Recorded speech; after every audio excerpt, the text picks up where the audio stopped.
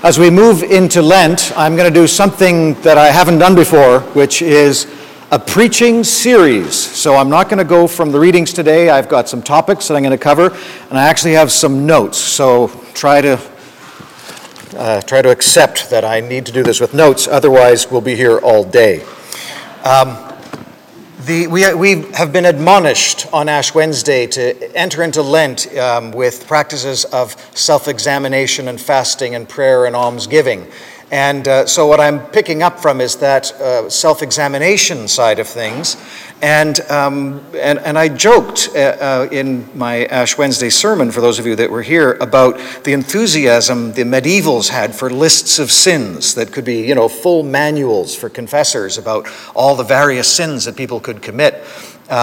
But I thought, those lists, there's a wisdom to them, because most of us are even unaware of the sins we may be committing.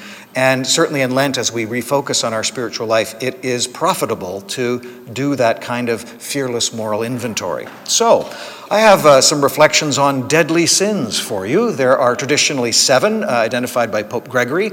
I've added 2 more because I'm an Enneagram enthusiast, and I think that those folks found 2 more deadly sins that we need to talk about. So I'm going to do 9, 3 per sermon. I've got 3 sermons before Palm Sunday, when we'll get back onto the scripture readings. And so I'm doing 3 deadly sins today. Now, we'll get to which ones they are in a moment. In general, I want to talk about the 2 commandments. Sin is violating one of the 2 commandments, or both of them. Love God, love your neighbor. And in our secular conversation, which is a comfortable conversation, we're quite comfortable talking about the sins against the neighbor. We know what it means to do evil towards our brothers and sisters, and we know what it means to do good towards our brothers and sisters. We're a little fuzzier on what it means to love God with all your heart, soul, mind, and strength. So my first observation for you as I jump into this conversation around sin is that from a Christian perspective, one of the things we encounter when we are serious about the spiritual life is that we try not to sin against our neighbor, but we keep sinning against our neighbor despite our best intentions. If we're honest with ourselves, we're a lot less good than we like to think we are. So why is it that, the good that I do not wish to do, I still do, as Paul said, as Augustine said, that real examination says that I will always fail to be as loving as I know I could be. And the first observation is that's because we need to attend to the first commandment in order to grow in the second. We are transformed by God's work, by God's grace, not by acts of will and determination. So we have to allow God to work in us, to transform us, and that means we have to be open to God's presence. That is the love of God with all heart, soul, mind, and strength. So we have to attend to the first commandment in order that we get better at the second commandment. And each of these deadly sins is in fact an identification of one of the habits or practices or ways in which the relationship between us and God becomes impaired. In fact, they're all a form of idolatry when you dig right down to it. We've taken what should be God as our highest value, and we've substituted something else in the place of God, which then we become obsessed with or preoccupied with, and that in fact impairs our relationship with God. So our loves become disordered. And that, of course, is one of the great definitions of sin, disordered love. It's still love underneath there, but it's gotten warped and twisted somehow. So, on to the 3 deadly sins for this morning. These are what I would call the sins of the heart. They are a preoccupation with how I feel, usually how I feel about myself. The first one, and deadliest of all the sins, traditionally speaking, is the sin of pride. That is the root sin of everything. Pride is the love of self. And that takes all kinds of forms, and it is very subtle. I mean, we're all familiar with the obvious cartoonish pride of, the picture of the African dictator covered in medals, chest puffed out, surrounded by a marching band and soldiers. Look at me, I am the greatest. We're familiar with that. Very few people are at that cartoonish level of pride. In most of us, pride manifests in much more subtle ways. With a little examination and honesty, we can start to see that we live in a culture of pride, where we are in a culture of self-presentation, particularly since the dawn of social media. Social media is the medium of pride. What do you put on your social media feed, your Instagram, your Facebook, whatever, but all the things you're proud of, the things that are good, or the things that you're happy about, which all essentially present something, an edited version of yourself. Because you're not going to throw your dirty laundry all over social media, of course not. But the end result of all that it creates an atmosphere which reinforces the worst aspects of those prideful tendencies, where what we want is to get that positive feedback for others, and so we present ourselves in a certain way. There's also, famously, there's a book called The Culture of Narcissism. So there's another analysis of our culture that says we've created a culture, particularly since the baby boom, that is all about me.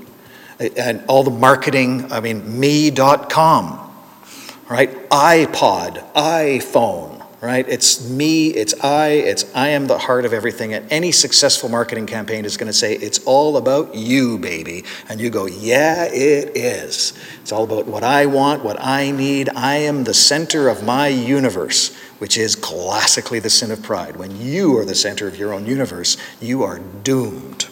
You are enslaved, you are unhappy. So to let that go becomes the goal of humility, the corresponding virtue.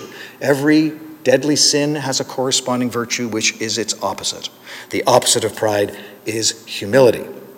Now, there is a version of pride that I have to name because it is common to us who are people of goodwill, church people and others of goodwill. There's a version of pride that looks like this. Don't worry about me. How are you doing? I want to be your helper. I want to help you. I want to serve you. What do you need? I'll be there for you. I'll do whatever it takes. Well, yeah, but how are you? Oh, no, I'm totally fine. Yeah, my leg's falling off, but it's fine. Right? So there's a way of being a person of goodwill that minimizes your own weakness and vulnerability and neediness and focuses instead on serving the other person. And so you say to yourself and to them, what a good person I am. I only care about you. I don't care about me. And so pride masquerades as virtue, but underneath it psychologically, it is still fundamentally self-centered. So in order to become truly humble, we have to paradoxically admit the things that make us vulnerable and weak and broken. There's a line that you may hear in spiritual direction and counseling, which is be gentle with yourself. This is the antidote to pride, to acknowledge your own limitations. I am no stranger to pride. My default is I can handle it. And I have found to my shame and sorrow that no, I can't always handle it. And the way to health is painful when I say, I can't do this. I'm not doing all that well, actually. And so sometimes it feels like humiliation, but it's the beginning of humility. Now, humility, if you want to practice humility, it's one of those paradoxical virtues where you can't get at it directly. When I was a young man, I was accused of being arrogant, and it really stuck. It got under my skin. And so I said, I'm not going to be arrogant. I want to be, a good Christian, and so I'm going to work on being humble. And from the perspective I have today is there's nothing more arrogant than a young man trying to be humble. It makes it worse, right? So in fact, the best insight into the virtue of humility that I ever ran across is that it is a byproduct of striving with your whole being to seek the kingdom of God. That's it. Just forget about yourself and get on with serving the Lord and seeking the Lord. And humility will come to you as a byproduct. If you don't care and just get on with what you're doing, then all of a sudden you'll notice that you've actually forgotten about yourself, finally. But as soon as you look, there you are again. So ignore it, get on with it, just do what God calls you to do, and humility will follow. And if you're only focused on what God calls you to do, and you're honest about who you are, there's no room for pride in that.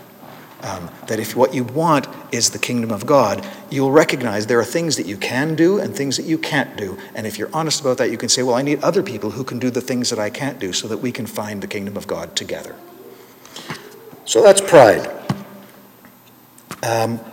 There's a holy idea, a theological idea or a doctrine that is an antidote to each of these sins. The holy idea for pride is grace.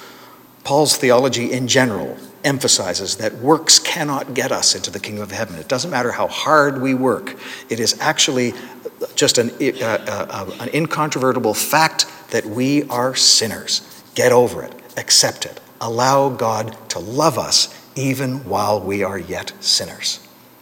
That's hard for a pride person. Now, we are all pride people, by the way. Next deadly sin. This is not one of Gregory's 7 deadlies. It is the sin of deceit, lying, untruthfulness. Again, we look at our culture, and we live in a culture of deceit. We have been dubbed the post-truth culture. You look at social media and news media and propaganda outlets and the foment online and outrage culture and so forth, and we have no idea who is telling the truth and why anymore. The whole latest political conversation in Canada about Jody Wilson-Raybould and the SNC-Lavalin affair and so forth, depending on what way you look at it, you see a completely different reality. And there are op-eds on every side of the issue saying, there's nothing to see here. Oh no, she's the only one with a moral fiber in the whole sordid affair and everything in between. And you go, I don't even know what to think anymore because these people see everything. So in a culture of BS and bafflegab, the temptation is just to throw up your hands and go, I don't know anything. I don't even care anymore. I'm shutting off. And I'm not even going to bother to vote, for example. Which allows untruthfulness to take over the conversation. Deceit destroys. Truth heals. Truth is painful. Deceit attempts to narcotize against the pain. We learn to lie as a very young child, and they're the most honest liars of all of us, because there they are with their face dripping with ice cream, and you say, "Did you take ice cream?" And they go, "No." Right? They lie to get out of trouble, right? And it's simple and it's instinctive, and that's where it starts, where they want to be treated better, so the lying becomes the shortcut, and that can carry on into adulthood. It just gets more subtle. The worst part about deceit is that in the end we lie to ourselves, and we engage in denial, particularly if there's a truth about ourselves that we don't want to look at. Our instincts are to look away and tell ourselves it ain't so. So to identify the deadly sin of deceit for what it is, we have to strive for the corresponding virtue, which is honesty. And here I'm reminded of that great monastic attitude to communication. It's known in public as the vow of silence, but it's not about silence. The principle is, if it's not from your heart and if it's not true, don't say it. And if you're honest with yourself, that cuts out most of what we do. So you end up being a lot quieter if you have a rule for yourself that all you're going to say is from the heart and true. That attitude to communication, and I could go on for hours about the monastic life and how it is a direct attempt to combat these particular sins. But anyway, the virtue of honesty, the holy idea, the doctrine, is of course the doctrine of truth. We have no end of biblical stories about truth versus falsehood, light versus darkness. Jesus is the way, the truth, and the life. And if you are a follower of Jesus, then you become a follower of the truth, and the truth will set you free. There's no end to Christian material that pulls us away from deceit and towards truth. And if we really do our homework, we will see how deceitful we are to ourselves and to others. Finally, the last thing, the last practice for overcoming deceit, meditation. There's nothing like inner silence to find out what's really going on and get past the things we tell ourselves all the time. If we just let go, we will start to feel truth in our bones. So, last deadly sin for this morning, covetousness, envy. And we live, again, I can't help but think of social media, where there's a whole generation now that has been raised scrolling through their phones, seeing the social posts of everyone else in their life. And what gets posted on social media? All the great stuff. Hey, I just got a new job. Hey, I just got nominated for an award. Hey, we're in the Bahamas. Look at this picture of my feet on the beach. And, and scroll and scroll and scroll. And you have this impression that everybody else is having an amazing life. And then you look at your own life and it's actually pretty bad. And so you become envious. So we have actually created a culture of envy in our online culture. And the thing about envy is that it's rooted in dissatisfaction. I am unhappy. Again, it's about the heart. It's about wanting to be happy.